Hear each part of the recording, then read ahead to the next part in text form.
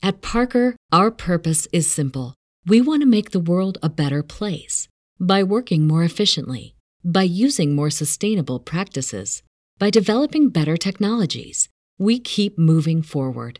With each new idea, innovation, and partnership, we're one step closer to fulfilling our purpose every single day. To find out more, visit parker.com/purpose.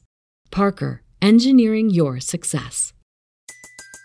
Everybody in your crew identifies as either Big Mac Burger, McNuggets, or McCrispy Sandwich. But you're the Filet-O-Fish Sandwich all day. That crispy fish, that savory tartar sauce, that melty cheese, that pillowy bun. Yeah, you get it. Every time. And if you love the Filet-O-Fish, right now you can catch two of the classics you love for just $6. Limited time only. Price and participation may vary. Cannot be combined with any other offer. Single item at regular price. Ba-da-ba-ba-ba.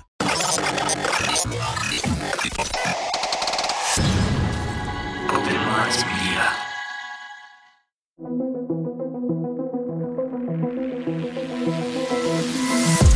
The reality we live in can be a very strange place.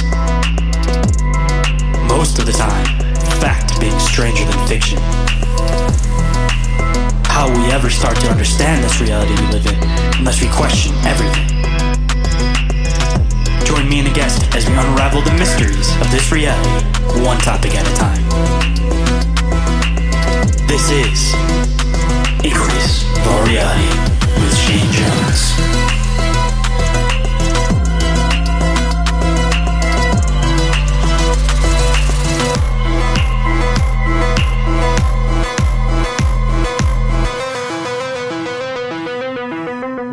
What is up, Inquirers, and welcome to the expanse of deep open-minded conversation.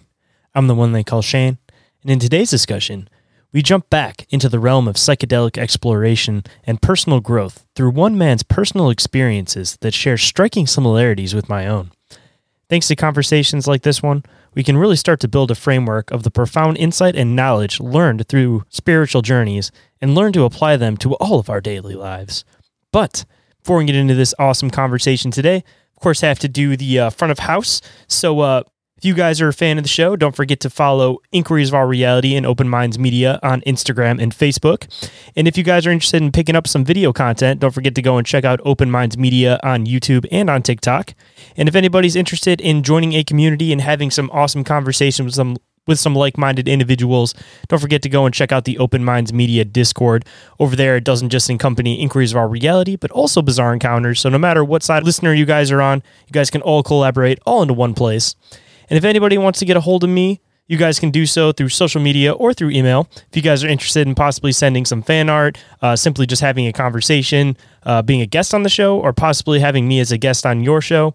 If you guys want to email me, it is inquiriesofourrealitypodcast@outlook.com, or you guys can go to the link tree and fill out the submission form that says contact me. And if anybody's interested in reporting an encounter, no matter how big, no matter how small, I definitely want to hear about it. Possibly get featured as a guest on the show, or I can read in the beginning of the show, or if you guys send a recording of it, I can always play it in the beginning of the show, or if you guys are close enough, I can always personally investigate it. You guys can get a hold of me to report those encounters at OMMEncounterReports@outlook.com, or you guys can go to the link tree, and there is also a specific submission form for that. And if you guys aren't already checking out my other show, Bizarre Encounters, highly recommend that you do. A bit of a different format than this show, where this is more interview-based. We definitely have some interviews over there, but for the most part, it is all of the research that Oren and I dive into, specifically diving into extraterrestrials, cryptids, the paranormal, all that fun stuff. And we do have an extension off of that we call Bizarre Inquiries, where we discuss your guys' listener questions. Once a month, that gets dropped on YouTube and the normal feed, but for the rest of the time, that is a Patreon exclusive show weekly. But if you guys want to submit any questions for that, you guys can always submit your questions through Instagram or through email. Whatever way you guys want to get a hold of me, I'll end up finding those questions, and I would love to discuss them. And even if you're not a Patreon subscriber, if you submit an awesome question, I will make sure that you guys are able to get a hold of that episode and check it out personally. And if you guys want to support the show, there's a couple different ways to do so. You guys can do so through Patreon. That's the number one. Over there, you'll get things such as early access to shows, lives of shows, ad-free episodes of shows, live replays of shows, exclusive merch store discounts, exclusive Patreon shows, exclusive Patreon hangouts / movie nights. There's a bunch of awesome stuff going on over there. I recently updated a bunch of the tiers, so there's a lot of new benefits. So you guys can go and check those out and see which one might suit you the best. And you also get Inquiries of Our Reality, Bizarre Encounters, a bunch of different things all in one place. So it's a little bit more bang for your buck. And I do now offer a 7-day free trial to the $3 and the $5 tier. So if you guys want to check it out and see what it's all about, you guys can definitely do so through that. Or if you guys want to donate to the show directly, you guys can do so through Cash App, Venmo, PayPal, or Red Circle, which is the RSS host for the show. Anything is greatly appreciated. It all goes back towards the show and making it so I can get out to more events, be able to meet more of you guys firsthand, which is always awesome because I absolutely love meeting you guys. And the third way you guys can support the show is through the Open Minds Media merch store. Over there, you'll find stuff for Inquiries, Bizarre Encounters, and any other cool random designs that I happen to update over there. And if you guys join the Patreon first, as I mentioned, you do get exclusive discounts depending on which tier you select. Or if you guys keep track of the show on social media, I do drop some random promo codes here and there. So anything you guys do, greatly appreciate it. And if you guys end up scooping anything from the merch store, if you guys wouldn't mind sending me a picture of you guys wearing it so I can repost on the pages, I would greatly appreciate it. And number 4, you guys can leave a review or rating for the show on iTunes or Spotify. And if you guys leave a 5-star review, of course, I will read on the show and give you guys a big shout out. Or if you think anybody might particularly enjoy a certain episode of the show or the show as a whole, you guys can always share that through word of mouth. That's another awesome way to help the show grow. And on top of that, you guys could always set the show to auto download. So even if you don't listen to every single episode, it'll count as a listen. And again, keep boosting up the show in the algorithm. I'm trying to boost up the show as much as I possibly can in 2024. And I won't be able to do that without your guys' help. So anything you guys do, more than appreciated. And talking about appreciation, let's take a moment to give a big shout out to the sponsors of the show. Number 1 is I Know Squatch. Don't forget to go and check them out for any of your Squatch gear. I know I wear a lot of their stuff on the show, so if you guys see the Whoop hats I wear or that camo hoodie that I'm wearing all the time, that's I Know Squatch, so definitely highly recommend going and checking them out. And for any of your guys' other cryptid needs, also Sasquatch included in it, you guys can go and check out Cryptoteology. Joe has a wide variety of different cryptids, paranormal, and extraterrestrial type shirts. Absolutely killing it. And I know that he is in between convention seasons right now, so he's dropping and working on a bunch of awesome designs. So definitely recommend following the pages and keeping up on him too. And beyond that, if you guys have beards, don't forget to go and check out Snarly Yow for some of the best beard products out there. It has a smoky cedar scent to it. Absolutely fantastic.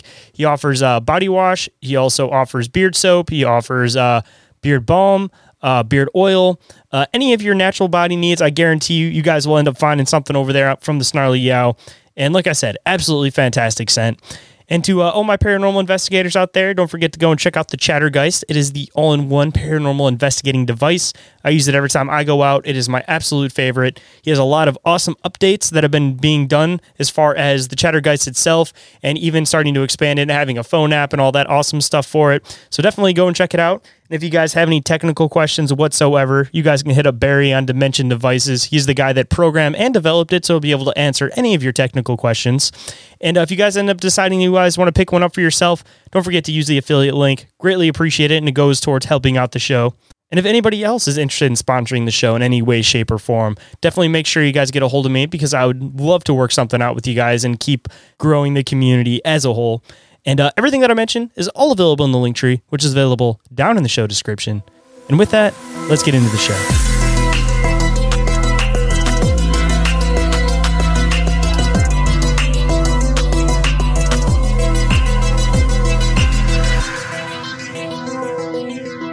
Please welcome to the show, author and psychedelic researcher, Adam Butler. How's it going today, man? I'm doing very well. How are you?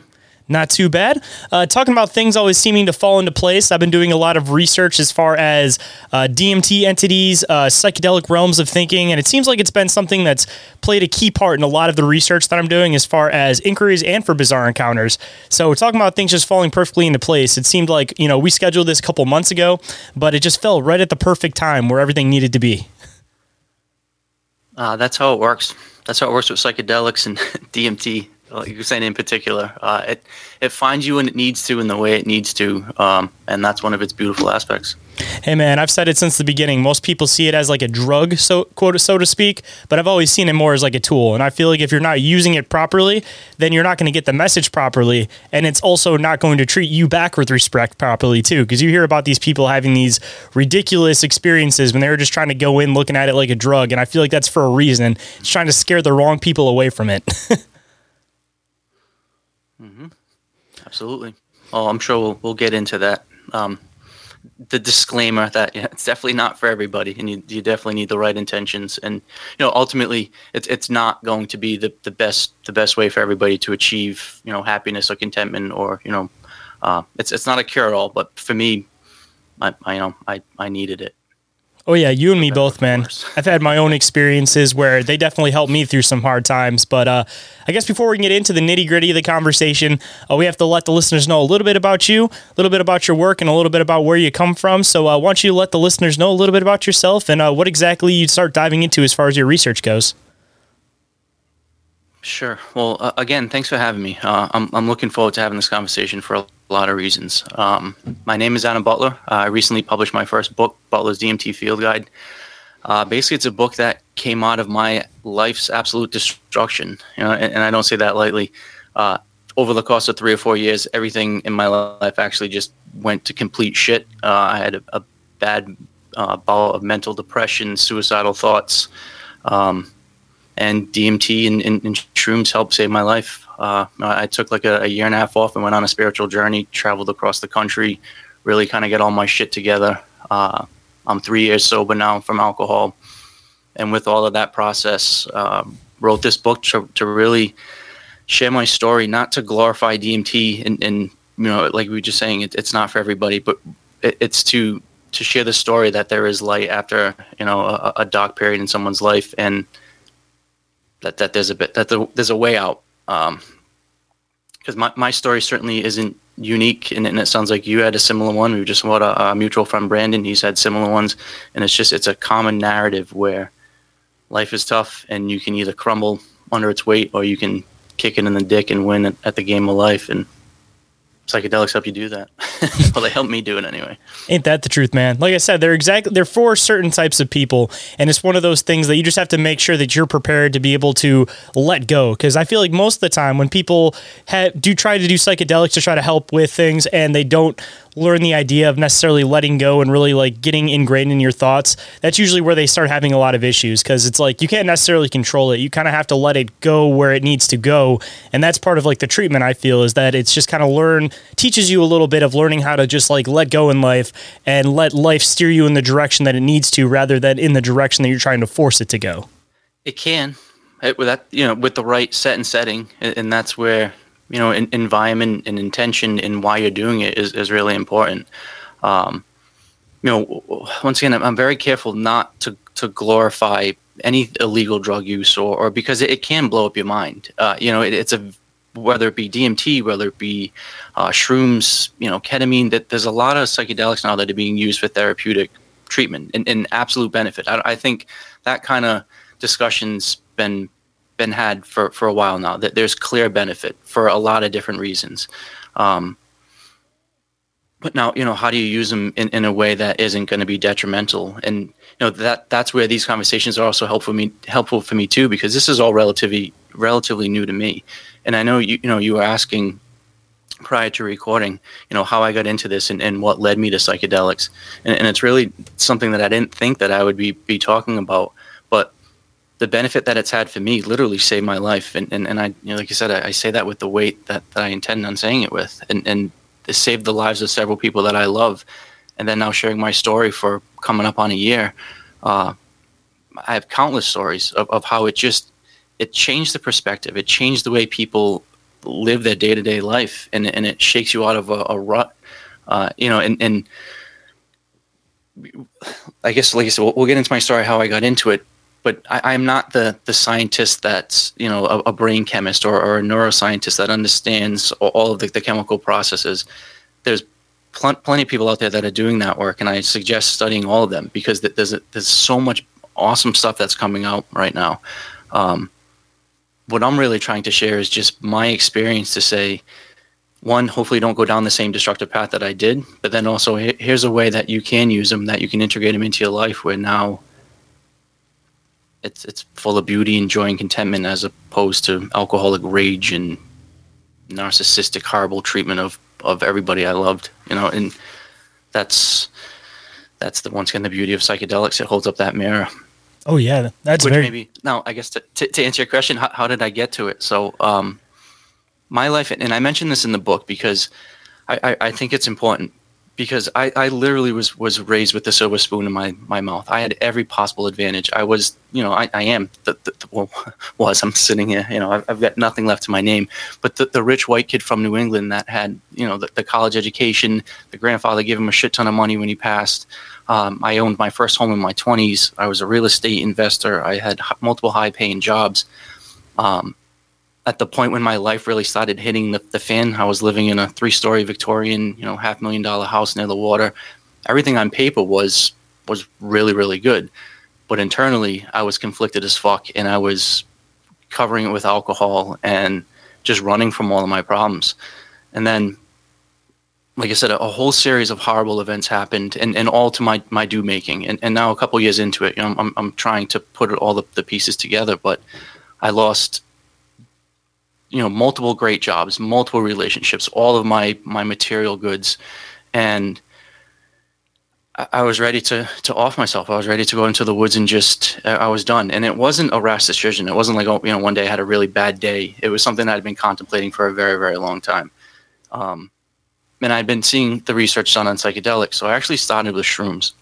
So I started getting into normal doses, 3, 4, 5 grams, pushing it a little bit further. And I did get a lot of therapeutic benefit from that. I really had, I couldn't fool myself. I could talk shit to my parents. I could talk shit to my friends. I could lie to my therapist, but I couldn't lie to myself in those deep psychedelic sessions that I had with shrooms. But I was still, I knew that I had to shake out more. And that's where DMT kind of found me, like we were just discussing.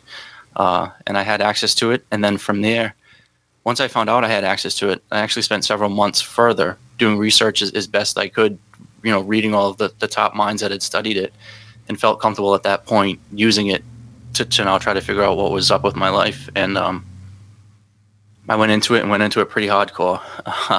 And really just my intent was fix it, fry my brain, die trying, or, whatever the fuck's going to happen. It can't be any worse than where I'm at. And happily, it ended up truly saving my life. Once again, not the magic pill. I still have all of my problems and all the shit I got to work out, and a lot of stuff that I've got to work through. But I'm not wasting my energy doing the same self-destructive things that I was doing. And now I have clarity of direction on what I need to do. But through all that, now it's a matter of kind of using it as part of my everyday holistic approach to well-being. Just out of curiosity, just to kind of see what kind of like perspective you're coming at as far as like psychedelics go, are you one of the people that kind of views it as it's more so like your subconscious that's actually trying to help you or expose things to you? Or do you see it more as it's connecting to some type of like external force or possibly entities, another realm that actually starts bringing in real world advice into your reality? Like what's kind of your perspective as far as the psychedelic realm goes? I think you kind of just said the same thing the way I look at it. I think it's your consciousness that you're receiving and picking up outside entities and information. And I guess like that's kind of the hard question there of consciousness. Where is that information coming from? Is it just your brain producing it, or are you receiving it? I personally think that.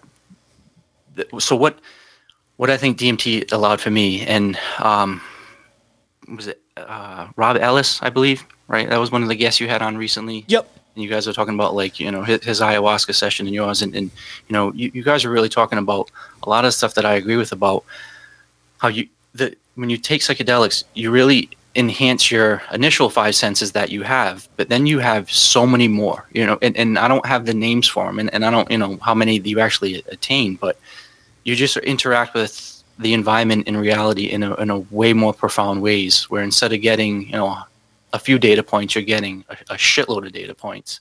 And the information that I've received in those realms. Now, whether it be my internal self-talk, whether it be my consciousness, my subconsciousness, outside information, I think most people that go through a psychedelic experience like I do come to the conclusion that you are one. You're all part of the same shit. So, I don't know. Is it God talking to me? Is it the devil talking to me? Is it myself talking to me? I think we're all part of the, different facets of that same one being, whole source, whatever the fuck it is. But I think that's what makes that information so profound. Is it's not, because I've had the crazy thoughts in my head. I've had you hear about the delusional thoughts of people that are looking to certain gods to solve all their problems. That's not what this is. This is a connection to something way older and more natural. See, I've always gotten into it from the aspect of like the consciousness from the plants, especially if you're considering the more like natural side of psychedelics. Because of course there's like ketamine, which is like synthesized. LSD is technically synthesized too, even though it is derived from a natural plant.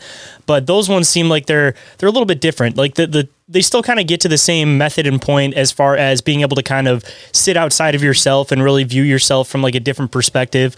But when it comes to like the more natural ones, like DMT, even cannabis to a certain extent too, and then, like mushrooms, for example, those ones almost seem like it's like connecting in with the consciousness of like the earth itself, where it kind of brings you back into that like more natural perspective, natural point of thinking. And rather than with the more synthetic stuff where it seems like it kind of just lets it so that you can sit outside of yourself and get a perspective. Instead, for me at least, it always seemed like with the more natural ones, there's also another thought process that's in there that usually seems foreign more often than not. And maybe it is part of your subconscious that it's trying to unveil something to you that you're not thinking about in your conscious. Or there is, again, the other possibility that you are connecting with something that's beyond our realm of thinking, be it that it's connecting in with the ether possibly, and you're getting connections with possibly everybody that's ever existed through time, or if you're connecting with beings or entities from a higher vibrational point, then that's also something to take into consideration. And I mean, when you get into the whole concept too about, like the reality above above this dimension would be creating the one below it, viewing it from the perspective of like, we create the 2D dimension because, as we draw pictures and everything, we create their reality. The next step up would theoretically be creating our reality. So of course, like if we are connecting to something that's a higher elevational being, of course it would be able to tell us how to manifest and create good within this reality, because in a way they're almost like telling you how to manipulate your reality that they're creating, if you kind of get into the, I don't want to necessarily say woo-woo side, but the more spiritual side of these plants at least. And that's where we struggle, is as much as you can study it, how do you put words to try to describe extra dimensional beings that convey information in some other vibratory like frequency? It's just, and that's ultimately why I continue to do my DMT sessions, and I continue to have conversations like this, because after kind of being caught in that normal rat race of what most people do, just working the 9 to 5 and paying the bills and everything, most people don't get to think about the deeper thoughts like this. And once you kind of experience life, not necessarily that like the veil's been lifted, but once you've seen some shit, you can't unsee it. And I was talking about how I watched an interview with you where you were talking about your history and about how, growing up in a haunted house and then, being able to kind of have some weird like astral projection type shit where, how do you explain that without sounding nuts to people when it happened, when that shit's real? And I've done DMT now hundreds of times, and the stuff that I've seen and the information that I've experienced in those realms, it's life changing. And it's very hard to come back just to the normal state of living and just act like everything's cool. And it's not good or bad or evil or angels or demons. It's just, there's so much more to the human experience than what most people experience. And I don't know. I feel like my intellectual curiosity is only expanding on so many different levels because of that. And hopefully we get closer to some sort of answer. But it's not the shit that most people worry about. I mean, talking about this stuff coming in exactly when it's needed. I mean, if you get into like the stoned ape theory, they talk about how primates weren't originally using tools. They were just kind of following herds. They were, going after animals. And then they started picking up, like the mushrooms that ended up growing out of the feces of the herds that they were following. And then that's when there's a lot of people that theorize that was like the huge boom in expanding consciousness when we started using tools, started actually thinking and becoming self-aware. And then we kind of like steered away from that for a while, where, I mean, there's of course like the practice of it within like religious ceremonies throughout time, but it kind of got pulled away from like the general public for a long time. And it seems like now it's starting to reemerge, and it makes you wonder if, like with a lot of stuff with psychedelics, that everything seems to happen and fall into a certain place for a reason. And life has become so stagnant to the point where everybody's depressed. Everybody knows subconsciously that the world that we live in isn't how people are intended to live. Like, nobody's happy. People have to like force themselves to be happy, essentially, because the system is so messed up on how everything works, how everything functions. So I'm wondering if it's that time when they're calling back to people again to actually experience them, so that we can elevate to the next level of consciousness as far as being more self-aware than we have been in the past throughout centuries, and also realizing the issue with the current construct that we have put in front of us. Because again, like, depression, it shouldn't be a thing that more people are depressed than not depressed. Like that to me at least shows that there's something within our world that it's not intended to be how it's supposed to be. Like, I know I talk about it all the time on the show, the whole idea that people are drawn to nature, but we're pulled away from it. Like, I'm kind of curious if that's where a lot of like the depression comes from, where we need an elevation in consciousness, is because we're actually pulling away from nature, from oneness, from loving each other. And rather we're thrown into a world where it's just a concrete jungle, nothing beautiful to look at. Everybody's divided by sides. So it's gotten so bad that everybody's calling for something, and they need something to help reunite everybody. And it almost seems like, again, psychedelics are consciously like calling back to people to hopefully cause the next leveling of consciousness as far as human beings go, where who knows what the next step might be. When we were talking about like the stoned ape theory, they started using tools, but who knows what the next step as far as like evolution could be for humans if psychedelic consciousness continues to expand. Like, I mean, there's probably a lot of different natural abilities that we've had throughout centuries that we've lost touch with. So maybe we'll start reconnecting with those again, and using them in the current world that we're in might bring in a whole other level of awareness to our surroundings, to the world, to reality existing around us, essentially. Yeah, something's got to give. And I think that's the natural flux of any biological being. It is that there is the ebb and flow. There is so we had a good run with materialism. We had a good thing with technology and industrial revolution and all that shit. And we built up our computers and our roads.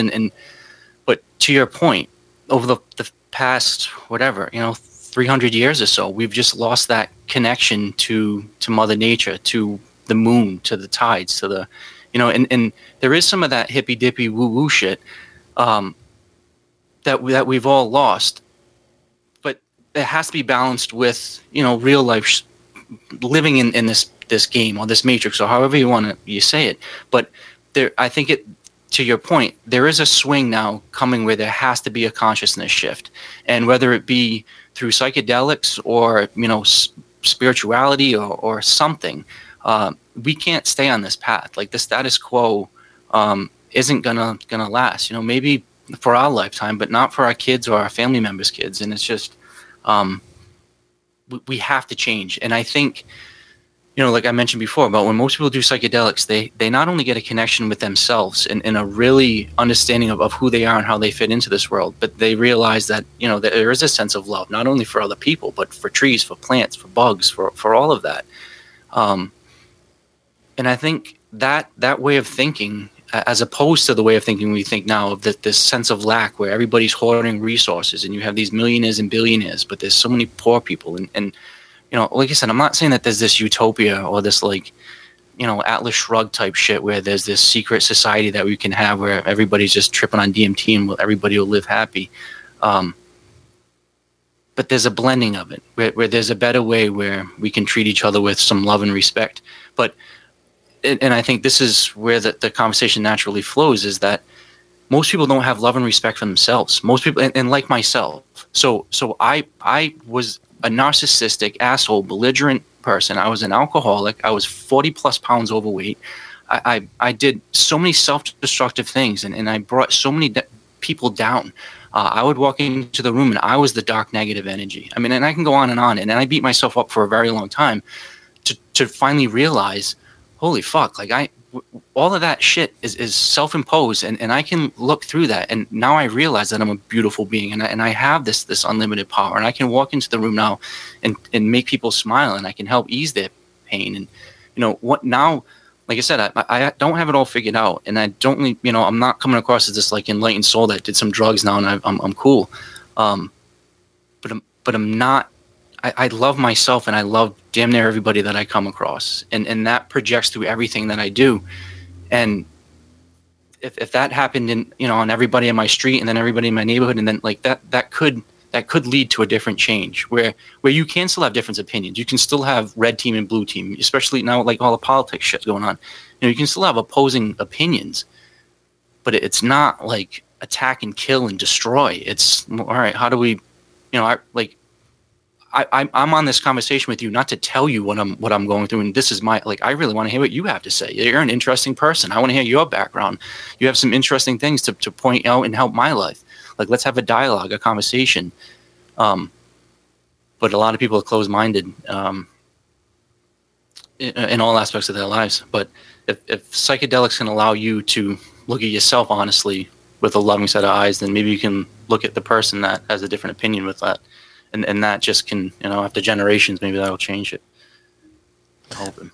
Oh, yeah, definitely. I mean, I was going to kind of say, kind of round point to kind of somewhat of the same thing you were saying, as far as when it comes to psychedelics, when you're able to kind of step outside yourself, in turn, then you can also learn to be able to put yourself in other people's shoes. So not only completely just like understanding somebody else's perspective, but when you're able to get away from your typical ego, then you're also able to understand other people's perspectives by not just attempting to understand it, but actually like putting yourself mentally in their shoes and trying to get a full round view of their perspective of things, because that's something that it's kind of hard exactly to describe, that, there's, like I said, trying to guess where somebody else is coming from versus like fully accompanying yourself within their views and opinions to be able to understand their perspective. Because then at that point, it's like you can actually come to a conclusion in the middle when you're able to see both people's sides. And maybe that's partly what it comes down to, is kind of getting into the idea that psychedelics aren't necessarily meant for everyone. Maybe they're not necessarily meant for everyone at all. Maybe they're intended for only 1 in 10 to be able to interact with. But now, because of that 1 in 10, now you have a voice of reason within those 10 people. It's able to take the perspectives from the 5 and from the other 4 and actually be able to help find a meeting point in the center. It's almost like kind of going back into like the shamanic practices that were done for years and years, and they're still being done in certain areas too, that you have like your one shaman, and then the rest of the village isn't necessarily doing all of these regular journeys, but because they have that one guy that kind of is able to see things in a different perspective, he's able to bring the whole group together. And maybe that's, again, what it's more so about, is that, again, it's not for everybody, but rather you just need one person that's able to do it and connect the two sides together by being able to stand a little bit on the fence on both sides. Yeah, I agree. And like I said, not that everybody needs to do psychedelics. I think people can find this through meditation, through, just quieting their mind. But just to approach interpersonal relationships, communications with a quiet mind as opposed to a stressed mind is always going to be a beneficial thing. And today's society, people just get so worked up on everything. And you were saying that you had a struggle with alcohol, and I think that's one of the biggest things I want to talk about too. Is I was a hardcore alcoholic for 20 plus years of my life, and I never did any prescription pills. I was always very anti anything pharmaceutical, but I know a lot of people do a combination of not only alcohol but also prescription pills, and that seems to be this like common trend of just everybody has their own shit. But instead of dealing with them and facing them and dealing with them head on and doing that shadow work and fighting your demons, people are just clouding their minds and running from it with alcohol and or these mind-numbing like zombie pills where you're not having any emotions, you're not experiencing anything.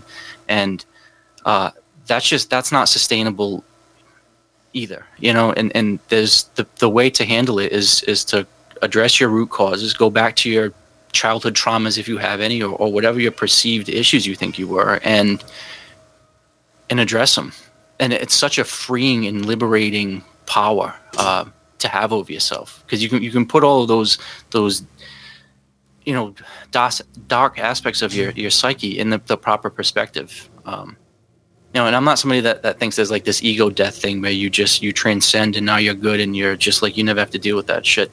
My ego and all the nastier parts of my story are still there, and I use them for the power and strength that they provide me, which is, I had that badge, I won that test, I'm on now to the next stage, and I'm going to use that to my advantage.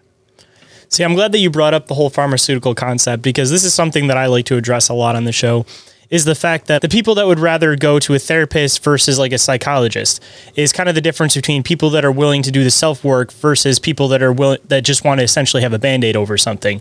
Because when you go to like a psychologist, for example, they might tell you ways to be able to cope with yourself in the means of, try this thought pattern. Why don't you try to change the way you think about things like this? Why don't you do, when you think of a negative thought, instead back it up with 3 positive thoughts, where they actually kind of give you ways to do the work yourself versus just having like a one pill to throw over everything. Like essentially that's kind of what psychedelics do. And a lot of the people that are into that type of research do tend to push a lot more people with like PTSD, addiction, depression, all that more towards psychedelics, because they know that those are the people that are willing to put in the work mentally on both sides of whether it be light or whether it be dark. Both sides need to be done properly in order to bring yourself into a comfortable spot within the middle, versus like when you go to like a therapist, for example, that just kind of say like, how does that make you feel? How does that make you feel? How does that make you feel? And then they give you some type of pharmaceutical drug that essentially dampens your emotion. That isn't necessarily like doing the work, and they try to give you like that bandage to just not really feel anything. And for a lot of people, I guess that's what they kind of want, is to essentially feel nothing, because that's why people tend to fall into the path of these different addictions, is because rather than trying to feel everything and actually understand themselves, they want to just shut it all off and feel absolutely nothing. Where I know I've talked about a bunch of times on the show, the whole idea of like mind expanding drugs versus mind dampening drugs.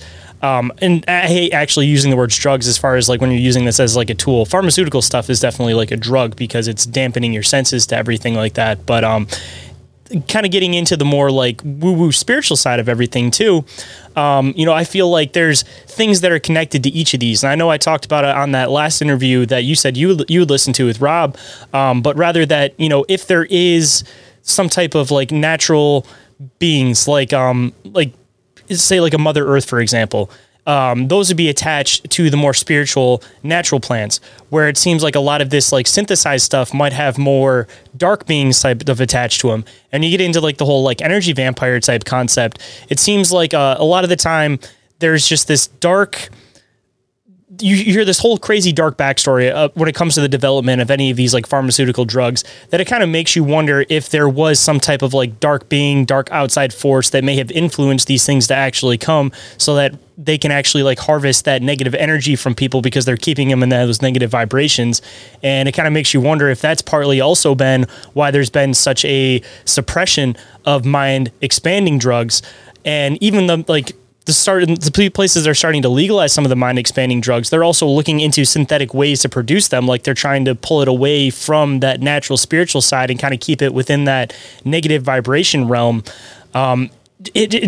It's just kind of like a weird back and forth. Like it goes into whether or not you actually are willing to do the work, and you want to keep actually expanding your consciousness and actually get to a new point where you actually learn how to self-sustain yourself, or if you want to fall back into the negative vibration and essentially just have a Band-Aid slapped over something so you don't feel anything, and you don't really go necessarily more negative, but you don't necessarily go more positive either. You just kind of stay in that stagnant point. And that's what a lot of those like, behavioral pharmaceutical drugs end up doing for you, rather than you actually, again, doing the work yourself. Yeah, and it's horrible. And not to, like, I don't necessarily say you have to who it was, but it was a family member. And she uses alcohol and like 3 or 4 different prescription pills to deal with her stress and anxiety. And she's a highly functioning person, but she was like, I don't want to have highs and lows. She goes, I don't think I've cried in like 7 years, is actually what she said. Now, like, I cried almost every fucking day. Like, I cry multiple times a day. And that's a good energy release, not because of bad or depression shit, just, from just being a highly emotional and connected person. But she said point blank, I don't want to have those. I don't want to remember my dreams. I don't want to have, like, I tell her how empathetic and sympathetic I am. And I see people's colors and auras, and I can see somebody or feel somebody that's sad around a corner that I didn't even know there was anybody in that room, but I know there's somebody in there with putting out that. And she's like, I don't want to have any of that type of stuff. I was talking to a couple of car guys the other day, and we were using this analogy, and I think it's applicable about either, like you were saying, mind expanding or mind numbing. And, if you have an older car and there's no indicator lights on it, you're fucked. Like, you don't know when it's overheating or when you're running low on oil, let alone, when your air tire pressure's low, or any of these indicator lights, when the windshield wiper fluid's low. Where, look, with a newer car, you have all these indicator lights. Not only that the tire is low, but which tire is low and what the actual pressure is. And, wouldn't you want more indicator lights? Wouldn't you want more ways of knowing how your body's responding and how it's connecting? And it seems like a lot of people and a lot of these drugs and certainly alcohol, it's like putting a piece of masking tape over them. So it's like, oh, you're stressed and 40 pounds overweight. Well, God forbid you change your diet and go to the gym. Or, your relationships are horrible. You've had 3 breakups and every woman you've ever been with is calling you an asshole and ended up crying. Well, it's because you're a narcissistic, belligerent drunk who's using his size and look to intimidate people. Like, no shit. Like, most people don't want to hear that, or don't want to be told that they're wrong, or, no, you're the reason that all the shit in your life is bad. They want to know it's this and this, and, if only I had this job, or if only I got a raise, or if I was only in this relationship, it'd be better, or if I only had a gym, I could. And it's just, and that's what I was doing ultimately, was just running from all of my internal shit. I was looking for external solutions to my internal problems. And I don't think you can, if you're doing shrooms or DMT to go to a rave or a party, I guess there's a time and a place for that. But if you're doing psychedelics with the actual intent to look deeply within yourself, to understand where you're at currently, what you need to do, I don't think that there's a better way to do it than, a quiet room, and there's a lot of kind of branches. Do you do it by yourself, or do you do it with a guide? And maybe that's similar to like going to the gym. Some people need a trainer. Some people love going by themselves. Either or. Do you do it with sights and sounds, or do you do it in quiet isolation? There's all these things you got to figure out. But if your plan is to look deeply within yourself to try to understand where you're at, psychedelics can really hold that mirror. Where every conversation you have is on truth serum. And now you've asked this, and everybody, is it yourself? Is it your subconscious? Are you talking to actual DMT entities and gods and aliens? Or is it just your brain on drugs and you're just having this really fucked up trip? I don't know the actual answer to that, and I think right now a lot of people are just giving their theories. But whatever it is, it's profound. It has lasting effect. It will change your life. I went from being a 40-pound overweight alcoholic asshole to being happy, content, in the best shape of my life, and not doing destructive things. And whether it was the crazy voices in my head or DMT entity aliens coming to visit me at night, whatever the hell they were, it made me a better person. So, but now I'll probably spend the rest of my life trying to figure out what the fuck all this energy is and who I'm communicating with. But I know it's not some drunk guy at the end of the bar singing the same old sorry thing that we're just going to bang our heads against the wall for the next 20 years. Because that doesn't work. I know that. I mean, I'd definitely love to dig into some of your experiences too, because I mean, the commonality between how close a lot of DMT experiences are with like near-death experiences, like the different beings you see, the different feelings that you get. I always just like to understand people's perspective on what they're feeling as far as when they go through these experiences or use things such as DMT. And especially considering some of the research that I had done recently for the one episode I did on DMT entities.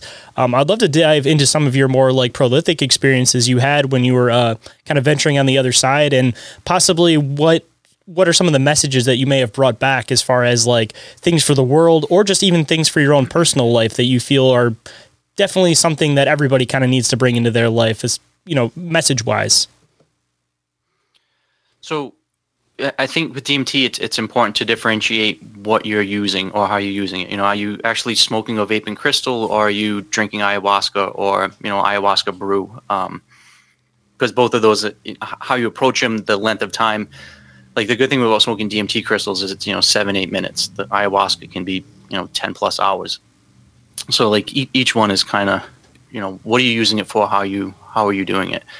But I would say one of the important things with DMT is the difference between 1 hit and 2 hits and 3 hits and 4 hits and 5 and 6, and if you can push it higher, is exponentially different. Where if you take that one good rip of DMT, you're going to feel it throughout your entire body, and you're certainly going to get those sensations.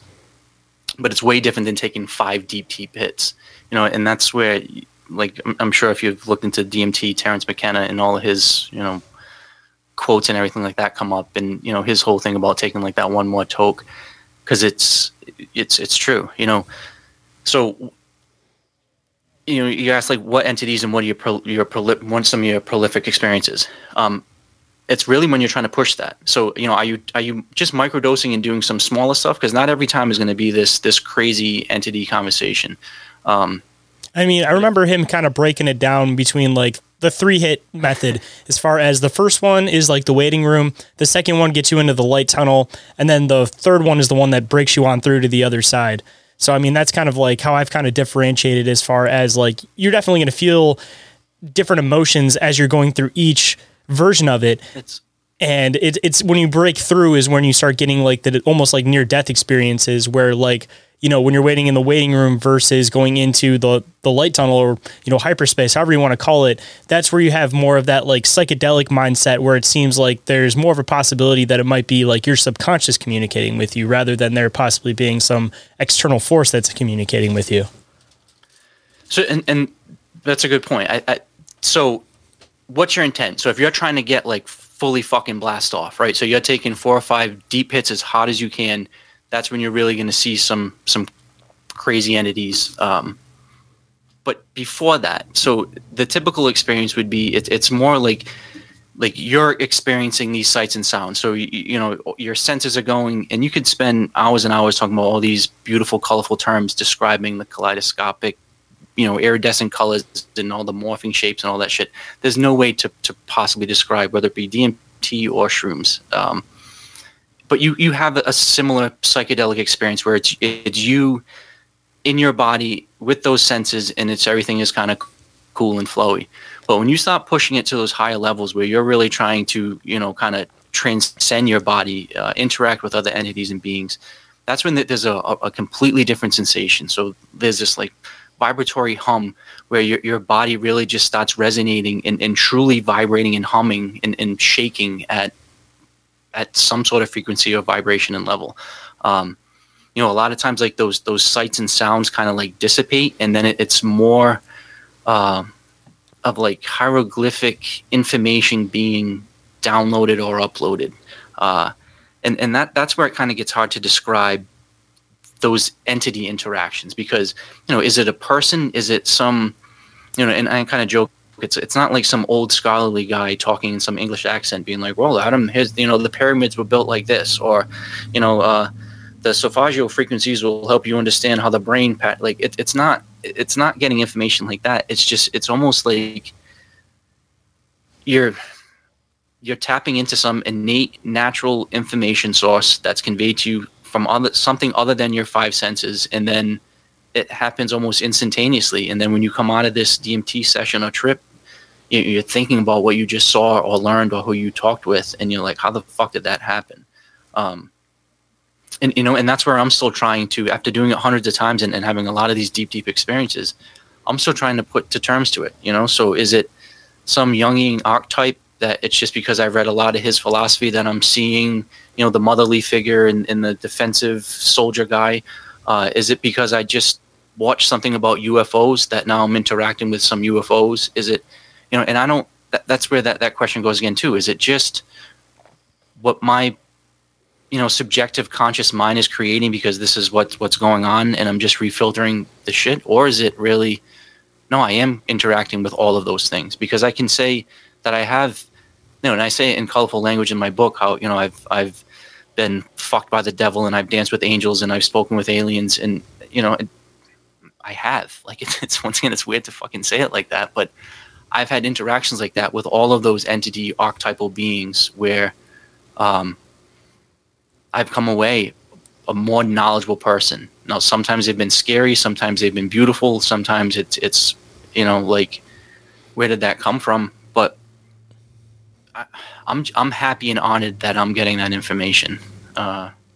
Sometimes it's not shit you want to hear, but it's information coming from a different, higher source or energy, or and then I guess maybe like the asterisk to that was, and I've mentioned this several times before, about like the last kind of progression of my DMT trips went from seeing fancy things to then really it was like I was the one being explored. So like it was kind of that like alien encounter type thing where I would go in and it was like I was an animal on a zoo where all of these entities and things would suck to my energy, and not suck like in a negative way or in a derogatory or in like a sexual offensive way.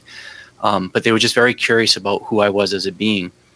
But then that kind of morphed into, I really felt it was like me and my future self experiencing me. So it was like me coming back to check in on myself, to be like, hey, good, you're on path. Like we're doing our diagnostics, maybe going back to like that, the car indicator lights, like me somehow, some way, once again, what the fuck, a different dimension from the future. I don't know what it was, but I was very comforted that it was my energy coming to inspect me, and I was able to see it in a more thorough way. And now, that's kind of really colored the way I go through this now too, because I feel like when I'm going into this DMT space, I'm now opened up to my own information and energy too. So in addition to these archetypal energies, and from whether, some good, some bad, but I also know that I have the ability to tap into me, which is fucking weird, whatever the hell that means. I mean, kind of looking at stuff from a bunch of different perspectives, because there's a lot to comment on with the last thing you said, a little bit to unpack. But so just trying to understand higher. Well, go ahead. Sorry. Well, I was going to say your experience, and correct me if I'm wrong. You, and I know, kind of touchy, but also positive about you and your woman, your wife, your girlfriend, whatever she may be, lost a child, and then you saw a 6-year-old in your being, and now you have a beautiful son, which I believe I saw a picture of today, which he is beautiful. Well, thank you. That, you're interested in, gorgeous, actually. It was an awesome picture. But now was that truly you interacting with your son's energy in the future? And you said it not in a joking way, and you're serious about pursuing that and looking at him when he's that sick. And it's like, if that shit really happened, and I believe your story. Why like, it's just, that's some deep, weird shit that you're somehow interacting with, whether it be your energy or your son's energy from the future, and everything's cool. It's a very comforting feeling, and you're not afraid of death or the, transmutation of energy at the end of life. But it's a hard thing to wrap your mind around. Not to interrupt, but I know, because you've experienced something like that, where it's like, now how the fuck do you put that in perspective? Yeah, that's what I was kind of trying to unpack a little bit. And I'm glad that you brought that up, because I was actually going to start kind of bringing that into the fold a little bit as far as it goes. But when it comes to like interacting with these possibly higher dimensional beings, it's almost like you're trying to understand something that isn't necessarily understandable within your function and perspective of things. It's like trying to understand like a higher dimensional being when you're just using like the typical humans like pattern recognition. So, I mean, you get into the whole idea trying to bring up some like just a biblical perspective on it, because it kind of breaks it down really good, about like what the actual depiction of an angel would. Everybody in your crew identifies as either Big Mac Burger, McNuggets, or McCrispy Sandwich. But you're the Filet-O-Fish Sandwich all day. That crispy fish, that savory tartar sauce, that melty cheese, that pillowy bun. Yeah, you get it.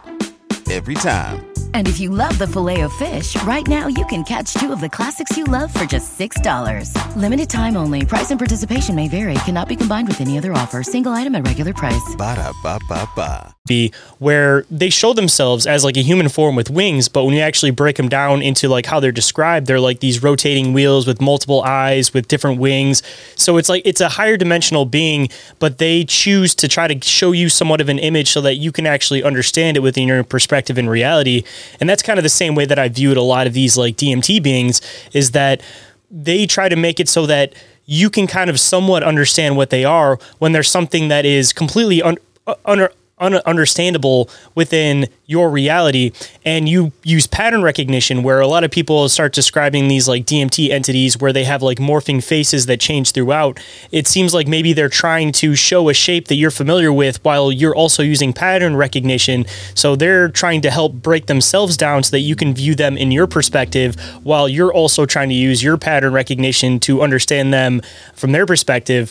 But going into like the idea about like higher realms, I'm glad that you brought up the thing I was saying with the story with my son. And for anybody that may not be familiar with that story, so that I can kind of break it down real quick, my girlfriend and I were trying to have our second kid, and we ended up having a miscarriage. And there was a period where there was like a lot of medical stuff involved with it, where like it didn't want to come out, so she ended up having to get a DNC. So it was just a really emotional, traumatic time. And I ended up having this like astral travel dream, and usually I always recognize when I'm astral traveling by the fact that I come back with sleep paralysis after. But I ended up going into like this place that was almost like, seemed like it was like the middle of space, and it was like this purpley looking nebula looking place, and I wasn't necessarily like standing or sitting. I was kind of just existing within it. And I saw this kid that looked like he was like my son, and he said pretty much that wasn't a good vessel, I'll see you on the next one. And then coming to find out a couple months later that she was actually pregnant again with a son, and now he's going on 2, and I still try to remember the image of that kid's face that I saw in that, so I know if it was the same thing when he gets to be around that age. But because of that, I've wondered if it was something that was kind of built up subconscious, or if it was actually something trying to make like contact with me. But it seems like, at least to this point, his face is lining up exactly with that. So like, how would I have known my son's face before it was even functioned, considering that it's not just my face, but also a mix of like my girlfriend's face? But going into like the oneness kind of concept, I definitely think that there is some form of like a universal consciousness, but I kind of wonder if it kind of differentiates in the aspect of like, you get into like this whole soul group concept that it seems like there's a good possibility that everybody's one, but maybe it kind of divides down a little bit more past that, where there is one consciousness that almost like splits between possibly even like a family, to be able to see multiple different perspectives of life within that family. So I'm kind of curious if that was more of like an ancestral being, or an ancestral power or aura or something like that was showing me that image, because it is something that was within my family group. Or if you get into the whole idea that maybe there's this place where like consciousness possibly recycles, and I was possibly able to see that because of using these things as like a tool to be able to unlock that reality. Or on the other side of it, if it was a higher dimensional being that was possibly showing me a message, because, you get into the next step up dimensionally, and time isn't necessarily linear. So if I was communicating with a being that was from a higher dimension, maybe it was able to basically pluck an image from the future and show it to me directly in this timeline, because time wasn't necessarily linear to that thing. Like, there's so many different perspectives on what could have happened with that experience, and I try to break it down all the time and try to understand it. But when you get into this DMT realm, it seems like it's just stuff that's completely not understandable from our current perspective, and we try our best to put it into our words and perspective, when realistically, even within our language, I don't think it's necessarily something that's ever going to be able to be properly portrayed within our dimension or current frequency that we're in now. So that's why I feel very comfortable when I say I interact with aliens, or that there's alien beings, because it's beyond, and not necessarily like little green men flying in UFOs and shit like that. And not to say that there isn't, but alien just beyond this earth, beyond what we're as humans on this earth are able to perceive. Like, and like I said, to your point, it's not terms or words that we have right now, because it's not being perceived by senses that we currently have words for. But you just reiterating that story gave me goosebumps in two kind of twinges. One, because just that story of seeing that, and how powerful that is, and how that changes everything, and how that whole moment in your life is now able to be put in perspective. It's very similar, to a personal story. When I was first getting into this, I I had a couple of people reach out to me and kind of share their stories about their experiences with DMT and talking about how it finds the right person or when you need it. There was this guy, and without names and actual specifics, it was very similar to what you had done. He's in his around 50 years old, and about 10 years ago, him and his girlfriend had 2 abortions over the course of, I guess, a relatively short amount of time. Now, that's something that had been, I guess, beating him up for the last 10 years. It was really something that was weighing heavy on him. It was part of his kind of like, psychic trauma that he knew he needed to work through, or was something that, that it's one of his biggest psychological issues, really. During his first DMT session, and once again, this is only minutes and minutes. So after a few minutes comes out of it, and he's just, crying into his hands. And the way he explained the story, and this was third person from his close friend to me, was that he saw those 2 energies, those 2 beings of infant energies, souls, whatever, and basically saying, buddy, don't worry about it. Like, you didn't kill us. We're still here. Like, we're, not necessarily the same words, like that vessel wasn't good, but we passed on, and like it's for a better reason. And whether that was in his head, whether those were real spirits, whether they weren't, this 50-year-old man now can put that in the proper perspective. And whatever your take on abortions are, it shouldn't 10 years later be something that's driving this guy into the ground. And to be able to put it in perspective like that is amazing. And, whether it be near-death experiences, and I talk about this a lot too, about how most people that do psychedelics, and I think specifically DMT, and there's a lot of studies that tie into, because it's endogenous and it's something that gets pulsed typically around those times, or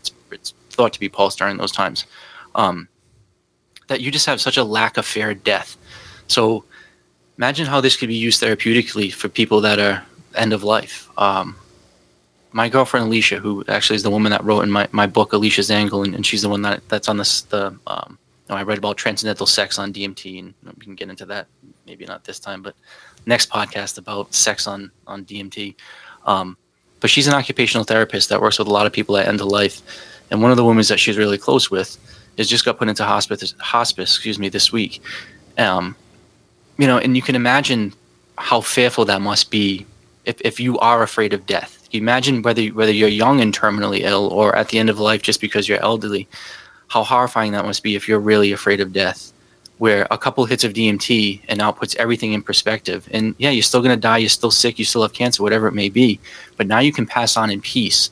And I just think with all the morphine and all the shit and all the chemicals and all the stuff that they're pumping into these people, you can't tell me a natural plant-based medicine like DMT that's derived from thousands of different plants and can be made, like, I don't know, that needs to be worked into how we care for people, which then maybe leads into the, a good way to kind of like big picture this is that change of human consciousness. So what is the next step? What are we doing? Like, it's not destruction. It's not hoarding resources. It's not all of that shit. It's being really connected with who we are energetically. And the more research that goes into DMT, I fully believe that of all the psychedelics, DMT is going to keep to be shown that it has a lot of benefits for quality of life, contentment, happiness, a sense of self, a sense of being, which is horribly lost right now for a lot of people. Hey, I mean, by doing the psychedelic research, we might actually even end up proving more spiritual concepts to actually be true, such as like the idea of like heaven. I mean, no matter what religious perspective you come from, there's always this paradise that's on the other side. And it seems like there's a good chance that when you're, yeah, or even inside. Yeah. So, I mean, when you take psychedelics, for example, and you feel that like one with everything, you feel this love, you feel this overwhelming sense of happiness, it seems like it kind of describes and fits that whole idea of nirvana or of paradise or of heaven that, they haven't fully scientifically proven it yet, but they claim that, the pineal gland more than likely probably produces DMT. Like, I know that they've proved it in rats at least, but they haven't necessarily proved it in people yet. So just the fact that there is a good possibility that your brain might produce that, and there might be this massive swarm that happens right as you die, kind of just proves the fact that maybe it is something that humans are we're connected to, or we have a necessity for, in order to help us get to that other side. And what people see on the other side when they take DMT, it may not necessarily be on the inside. It might be literally that heaven, that nirvana, that place that you go to on the other side, that you get a glimpse of when you take some of these, when you ingest some of these substances. And maybe the reason why it helps so much when people are near the end and they're starting to transfer over is because they're actually not just experiencing it within themselves, but they're actually seeing what happens on the other side. And unfortunately, this is one of those things that it's like you can create a bunch of different theories on it, but you can't necessarily full-blown prove it because you can't have necessarily somebody come back from that other side. But just another perspective that, that's the realm that we go to after we pass away. And that's the reason why we feel the way we feel on that other side, is because that is the heaven, that is the nirvana that everybody speaks of. And it's just, again, it's something that we're naturally intended to do at the end of life to help us transfer over. And I mean, like I said, your brain might naturally produce it and actually give you a big blast of it at the end.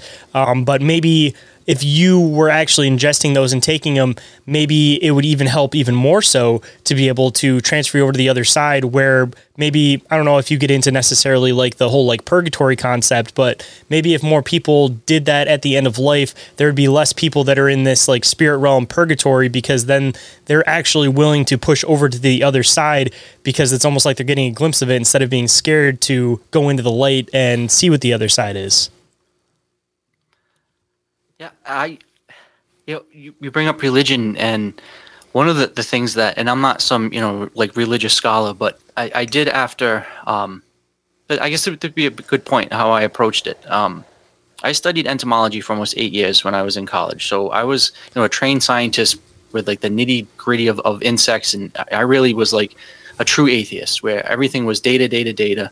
And I didn't believe anything that had to do with religion. And then when I graduated college, I started studying a lot of the world's religions, and realized that really they're describing the same thing, which is, and you mentioned this earlier, how do you put to words this our existence, our interaction with reality?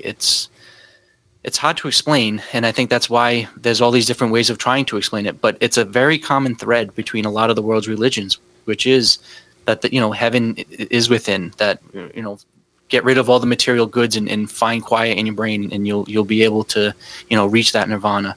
And there's also a lot of common stories of going into the desert or into the cave for 3 days, or the mystery initiation rites that are being taken in these dark rooms with drinking sorts of liquids and shit like that. I have no doubt that there were psychedelics being used to interact with these higher beings and spirits.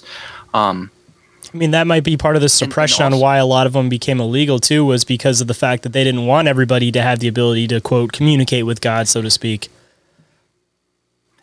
Yeah, and it sucks to say it like that, but control and manipulation is something that unfortunately a human species has been dealing with forever, and I don't think it's going away anytime soon. But it can start with just having a better sense of who we are and how we connect to other people. But that common thread of just quieting your mind, and like a lot of the breathing techniques that are said to produce DMT, and I practice a lot of those, and I tell you can get into very psychedelic and really fucked up states of mind just by sitting quietly, and just by controlling your breath, and just by controlling the fluids in your body and understanding and feeling them. I can imagine doing that in a mountain somewhere, in a desert somewhere, for several days or weeks or months, like people used to do thousands of years ago, because there was no TV, there was no whatever. You can only get more connected to source, to being, to God, to whatever those entities and spirits are. And that's really, that's definitely lacking today. And I think one of the more important things about doing the psychedelics is, once again, that intention and setting. So if you're going to do shrooms for 7, 8, 10 hours, typically you're taking the day off, you're anticipating it, you're planning it for weeks or months out. Where most people, will argue to themselves that they don't have an hour for yoga, or they don't have 45 minutes a day to go to the gym, where, if you're taking that time to dedicate towards yourself, that's 90% of the battle right there. So, even if you could take, I could do shrooms for 8 hours, but I would also probably get just as much benefit if I went and sat cross-legged on a beach for 8 hours and really just prayed and meditated. So that's what's probably needed more than high doses of shrooms, is just peace and quiet. And that was also one of the major things that happened when I started using psychedelics. Was I was always really caught up in the past or the future, and all the shit that I needed to rectify to both, and what dots I needed to connect. And psychedelics really allowed me to just be truly and comfortably in the peaceful now, like truly right here, right now, this moment, this second, every day, all day. And that's also a very empowering place to be. And like I said, it doesn't mean that, well, the bills that I do tomorrow, what, you don't worry, or you don't think about them now until tomorrow. Like, no, I know the fucking bills I still do tomorrow. But it's being, do I have a cold glass of juice and a warm, and a bowl pack of weed right here and a nice bed, and yeah, like, just fucking chill, be here. Or if you're making love to a beautiful woman, don't be worrying about your job the next morning. Or, if you're at your kid's basketball game, don't be thinking about how you really should be home working, cutting the grass. Like, no, be there at your kid's baseball game or basketball game. Like, just be there, be present. And once it's not like, oh, psychedelics is going to do this for everybody. Just take the fucking time for yourself. For me, I needed the psychedelics to actually take the time for myself. But because if you don't do it for yourself, it's going to be a divorce out of nowhere that you didn't think, or it's going to be your boss telling you to go screw, or it's going to tell your 18-year-old daughter now doesn't want to talk to you because you're a drunk alcoholic asshole, and she sees how you treat her mom. There's so many scenarios that I hear from people where it's just like, if you don't smack yourself out of that routine, something will. And whether it be a good friend telling you, hey, you're acting like an idiot, or a therapist that you actually trust, or yourself looking at yourself in a mirror, whatever it is, just have the balls to face it. Because then you can be the good dad, the good boss, the good boy, whatever the fuck you need to be. But I see so many zombies walking around today, like I was several years ago, and it's just it's sad, because I know they're going home crying just like I was, and it's I don't know, it's saying about how I finally saw my light and my beauty and my positivity, and it's just like I could imagine if everybody walked around skipping around like I do, like how much beautiful art would be put into this world, how many great books would be written, how many just.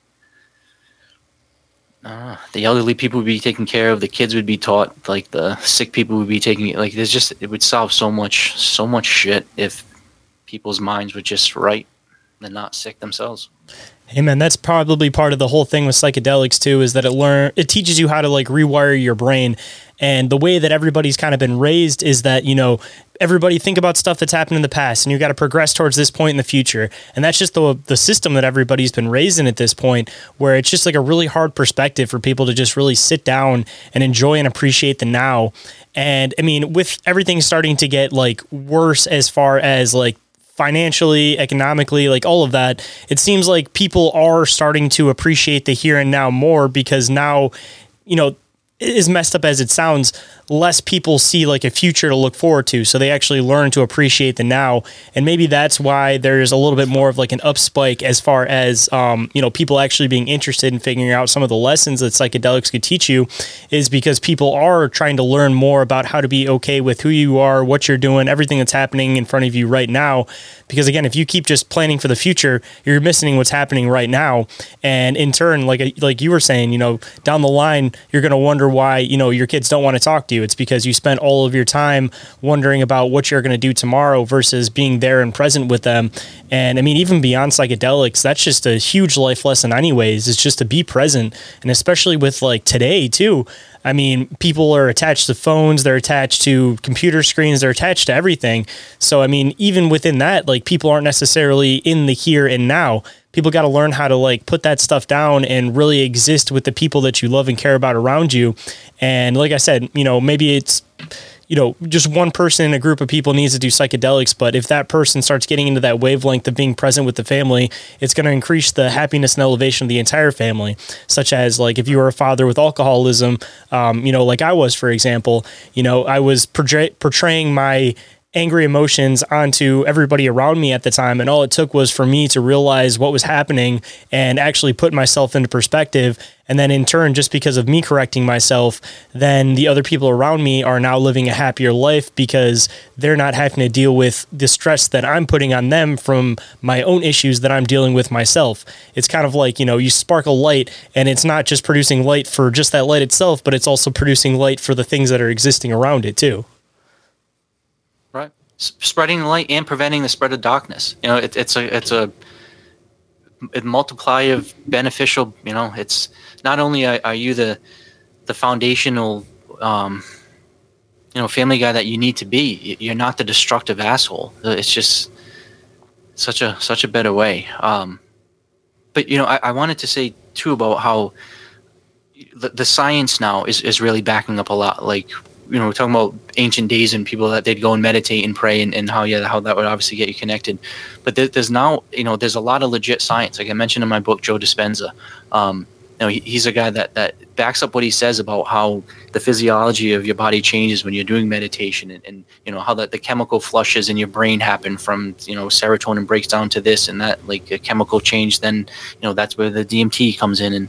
And it's being shown that after a certain amount of sessions, there are new pathways in your brain opening up. The synapses are growing and new synapses are forming. Like it's not, some being like, oh, sit down and pray and do some shrooms and your brain's going to be better flowing. It's like, no, the brain scans prove that. The brain scans are showing that there's now information being brought to this side where there wasn't, that there's now, the two hemispheres are now interacting where they weren't before, and that this is stimulating this and that wasn't happening before.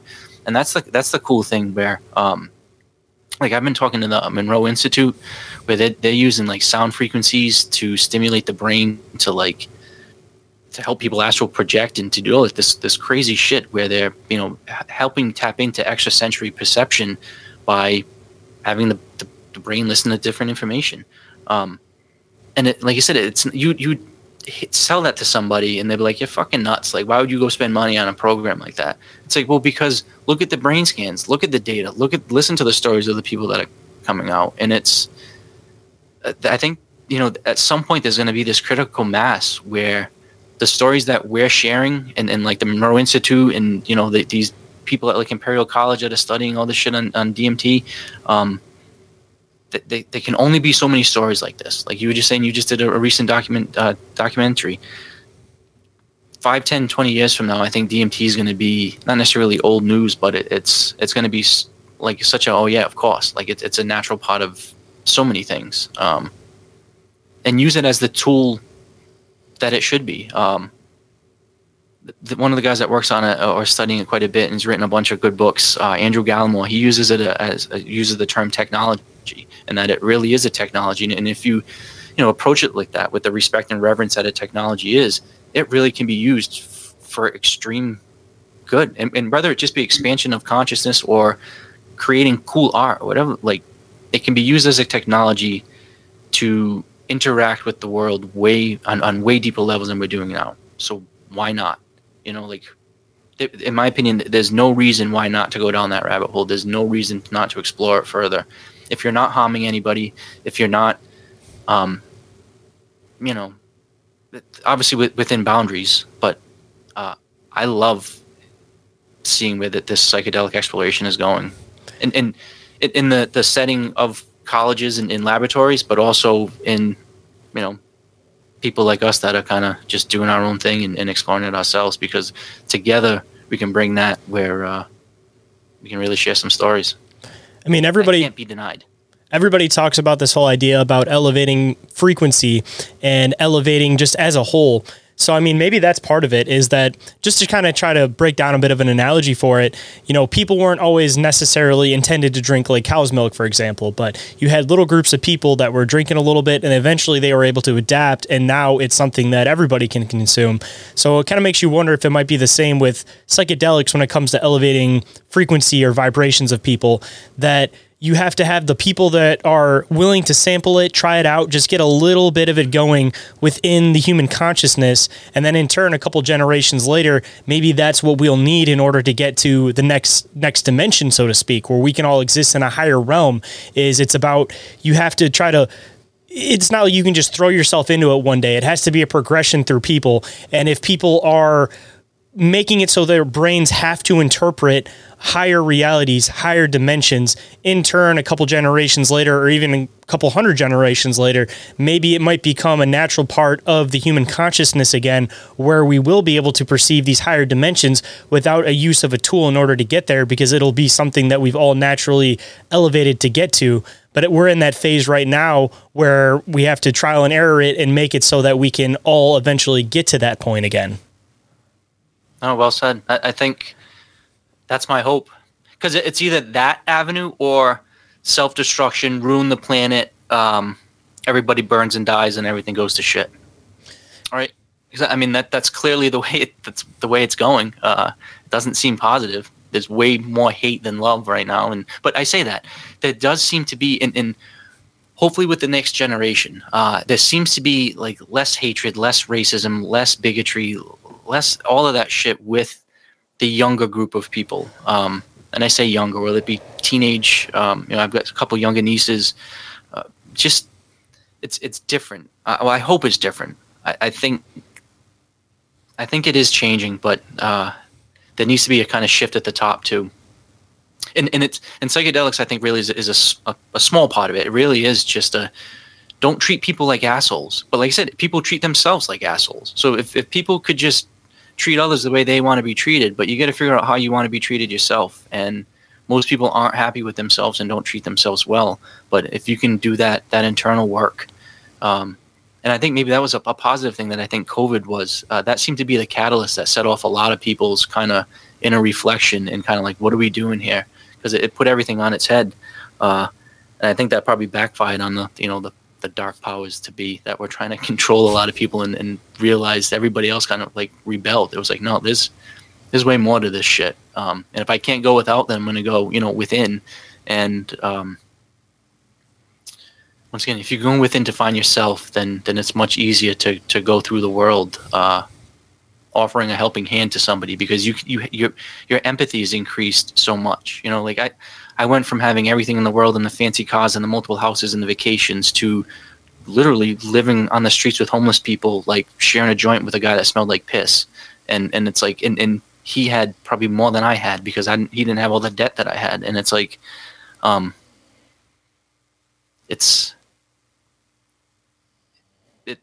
to say I would have been a dick prior to this, but I would have said some sort of judging thing. And well, if he could have went to school, he could have did this, he can find a job. It's like, well, no, you don't know what the hell this man went through or this woman went through.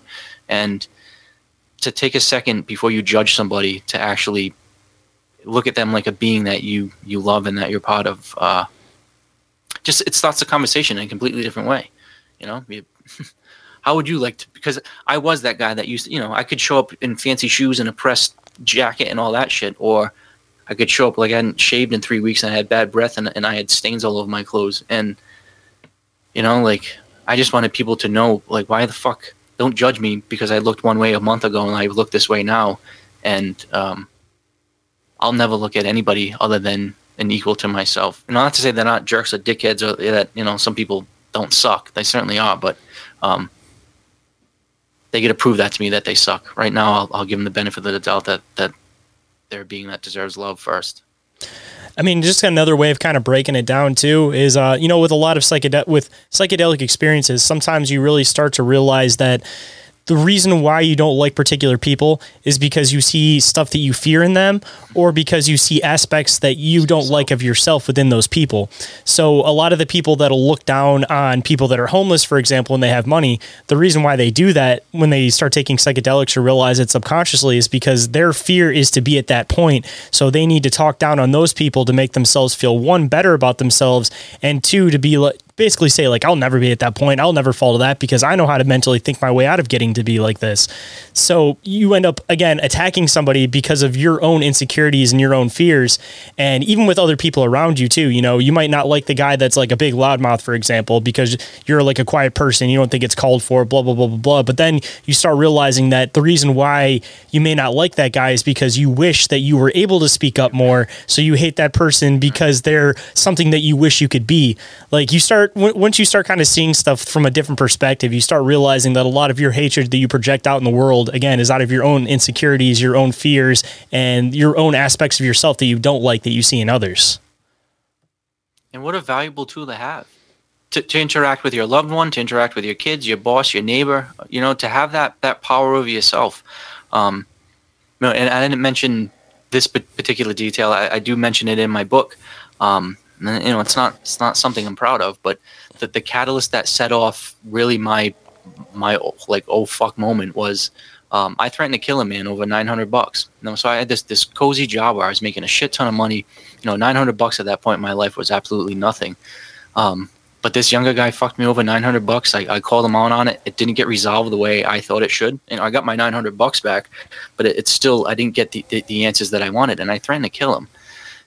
And as a grown man, he looked at me and he was like, yeah, fuck you. I'll kill you too. And it got really serious really, really quick. That happened on a Sunday. Monday morning, I woke up and I was like, fuck it, I'm driving to California to hug a redwood tree. And that was literally the start of my year and a half or so on the road. I drove 26 hours that first day, landed in Kansas City. And from there, I just kind of I literally pissed through 70, 80, 90 grand going through all these awesome places, which it was great. It ended up saving my life. But in retrospect, it's like, couldn't I have just had a calm conversation about how I felt? You know, so this whole reason was I felt butthurt. I felt this guy didn't respect me. I felt, how dare he? Like all of these things where, you know, I was trying to come off and puff up my chest as this big tough guy, big man. And it was like, all I'm doing, it was because I had all these insecurities about myself. I had all these insecurities about my position with the company, or maybe I was afraid of losing it, or, you know, there was all this myriad of reasons that showed my weakness and my insecurity and my lack of knowledge of myself, that in a 3-minute interaction with this guy, I lost fucking everything. Now, was he wrong? Yep. Did he screw me over $900? Yep. Should the bet have been, you know, all of those things are true facts. But the fact that I didn't have the composure to know myself enough to not threaten to kill somebody, and why the hell would you ever kill somebody for $900? Like that's not a reason to kill anybody. But like that lack of self-awareness and lack of self-control cost me a lot. And you know, whether it be an interaction like that or an interaction with your wife that you've been with for, you know, 40 years, and you're gonna blow up on a fight over something where it's like, no, just take a breath and realize where you're at. Like, I know alcohol and pills and doing that shit will certainly not have you have that clarity. I'm not saying DMT and shrooms will give you that clarity, but if there's some sort of middle ground, or, you know, a way to understand that, you know, learn the lessons that I've learned, or other people that have fucked up as bad as I have without fucking up, that would be the ultimate goal. But if you've already fucked up, then, you know, realize what you're doing and stop. Like, it's really just that simple. Ain't that the truth? You know, if you're overweight, you know, I hate to say it, you know, if you lose weight, if you're an alcoholic, stop drinking. If people don't like you, stop being an asshole. You know, if you're broke, you got to do something to get money. I mean, you know, there's some basics that it's just like, yeah, but most people don't want to hear that. Exactly. I mean, so we've definitely dived into a lot of different variations as far as this topic goes. And I definitely feel like this is more of like an introduction more so than anything, that we can get into a lot more deep conversation pertaining to a lot of this stuff. But we at least had to have like a first interaction and kind of start to see each other's grounds and where everybody stands at. But I definitely want to be able to have you on in the future. This was dark. We got to talk about the fun stuff, like the art and science and sex on drugs, and the fun expansion of mind and the fun stuff too. But you can't have, and you said this on other podcasts, you can't have the dark without the light. You can't experience the good without the bad. You can't have, you know, this is probably a perfect way to start, because without this, you can't talk about all the beautiful fun stuff in the 8 hours of ecstatic tantric sex, or the times where you do DMT 10 times in a day and you really, you know, you get 5 years of therapy in it, whatever, or you interact with your future 6-year-old son. Like what, I mean, there's a lot of beautiful things like that can be explored and can and will and should be, but unfortunately it starts with the death and destruction and the, honestly, that's how the experience goes is generally, you have to deal with that stuff before you can get to the enjoyable stuff. So I feel like as far as the psychedelic experience goes, this conversation completely fits the spectrum on how it goes, which means that next time, like you were saying, we can get into all of the light, positive stuff, but you have to lay down the dark groundwork because usually the basement's dark and then you got to build up from there to get to the cathedral, the beautiful parts of the house. So we've definitely just laid the groundwork as far as this stuff goes, which means that next time we can start building up to get into the beautiful side of it. Yeah, maybe like end of summer we'll be tanned, I won't be broke anymore. We'll talk about my new book will be out. Your kid will be a little bit older, we'll all be good. Absolutely. And at least for the little bit of time that we have left too, because you were talking about your book so much, and I definitely want to make sure that we get a chance to kind of push it out a little bit so that people can go and check it out. For anybody that might be interested in checking out your book, why don't you kind of give them like a rough rundown of what exactly they're going to find in the book, and of course where they can come and find the book themselves if they want to pick up a copy for themselves. So again, it's called Butler's DMT Field Guide, and I named it that because I want it to be an approachable field guide. It's not a 300 or 400 or 500 scientific reference book. It's not, a bunch of, my trip reports. It really is just, a brief summary. I have recipes in the book about how to make it. It's a really simple recipe. I'm not telling anybody to break any rules, but it is something that you really can make pretty simply. And then some kind of do's and don'ts. As far as where it's at, you can get it at Amazon, Barnes & Noble, and all the major bookstore places.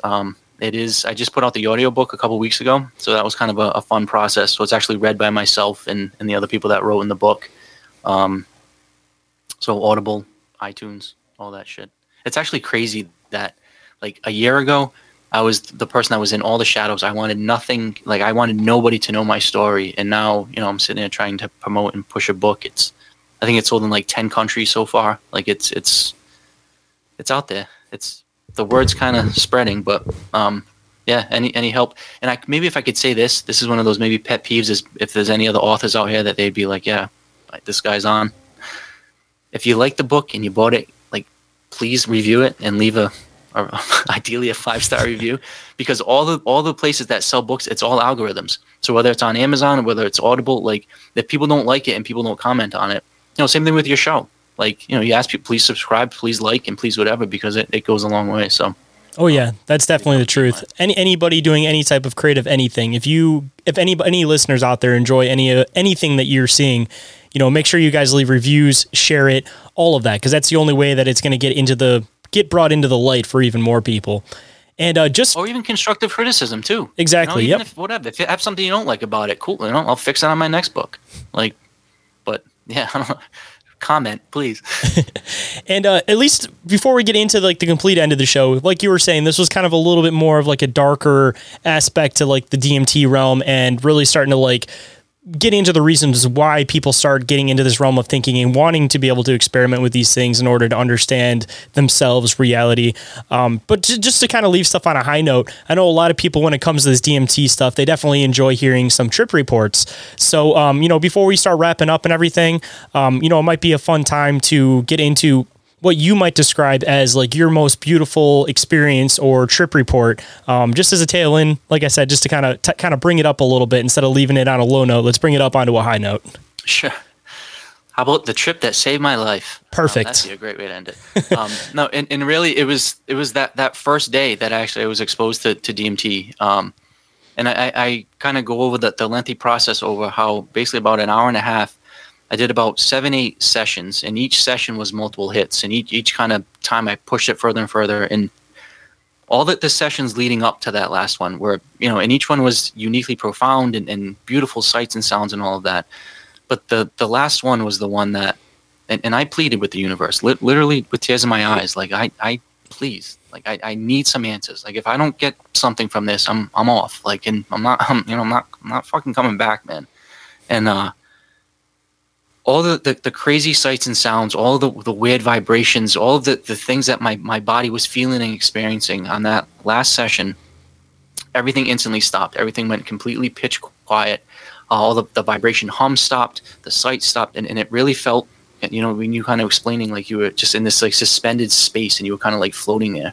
And I had this conveyance of information to say, basically, that the sum of it was I was always trying to connect all of these huge proverbial dots in my life. So I had all of the past, all the future, what's all this shit going on? And it really was, oh, you want to try to connect these dots? All right, cool. Here's 1,000 dots connected. And as soon as those were connected, it shattered. And then there was like 1,000,000 dots. And then they connected those and that shattered. And then like 1,000,000,000 dots. And then that shattered. And then it was just this infinite of like, you fucking human asshole. The plan is not to connect all the dots. The plan is to enjoy the spaces between the dots. The point is to have the spaces between the dots and to have that interaction and to have the fluid motion. And really it changed my entire perspective, because instead of spending all of my mental energy focused on putting a nice bow on all of this shit and trying to figure out why all this is happening, I just realized I don't need to connect all of this. I just need to experience it. I just need to be here right now to experience this dot, not the fucking million before and the million coming. Just what am I learning from this dot? Because that's where you need to be. And like I said, that changed. Literally, I came out of that and I was a new man. Like, once again, now I had no job, no relationship. I was broke. I just threatened to kill a man. I had a lot of shit that needs to be fixed now. But I knew I wasn't going to spend the rest of my life in that state of like, oh, fuck, everything needs to be fixed. Everything needs to be connected. Right now, I'm just cool. I got a dot with a lot of spaces around it, and I love it, man. I'm playing a game. I'm not trying to win the game because it's a game that I made. It's a game specifically for me, and I got to enjoy it, not fucking beat myself up over it. Sometimes you got to destroy before you can rebuild. And I mean, that's like the ultimate symbolic meaning of that. Because I mean, even with me with the psychedelic experiences too, I got down to my absolute base worst moment where I end up in the hospital. I almost overdose on everything. But I feel like to really build up, again, you need to hit that absolute low point. And that seems to be a universal for a lot of people who have experienced these, who've had experiences and have gotten help from psychedelics, is being at your absolute lowest point. And from there, it's like completely fresh to be able to just restart and build back up. Because if you still have half the mess sitting there, then it makes it just that much harder to get your head straight and be able to rebuild yourself up from there. Fertile soil.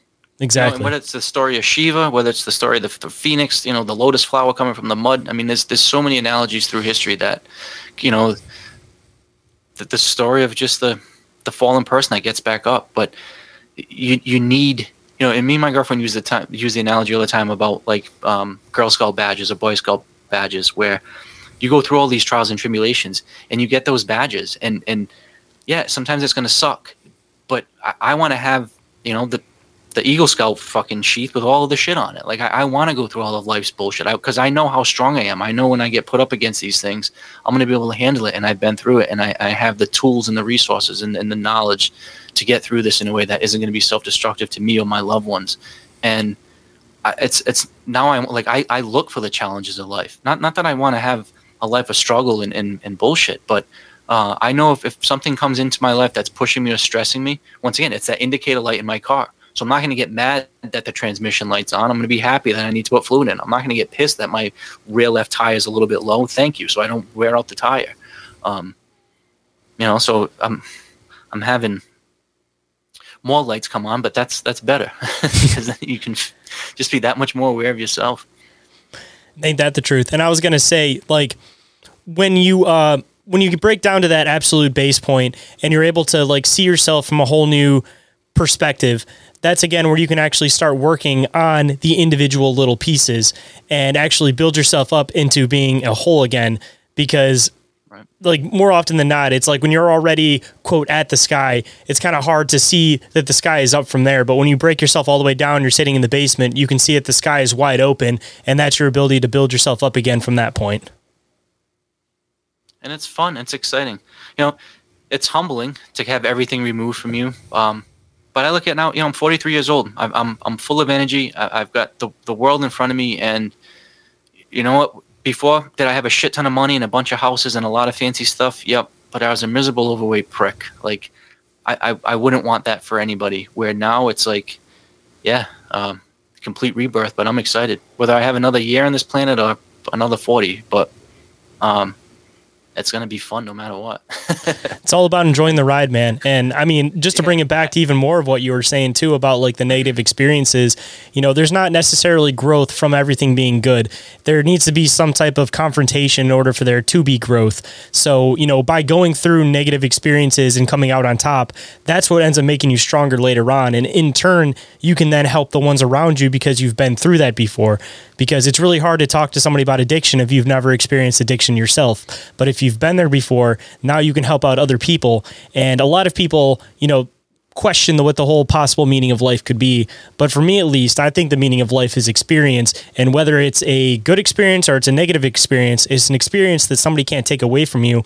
And no matter if it's a negative experience or a positive experience, it's something that you've been through that, again, you can now help others through and help them to elevate to get themselves to a better point.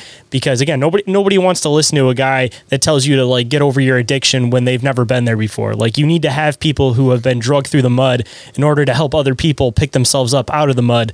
Because if somebody's standing there at the end and they don't have one speck of mud on them, you know, those people know that they more than likely haven't been through it before. So like they don't have any room to talk in that person's perspective at that point.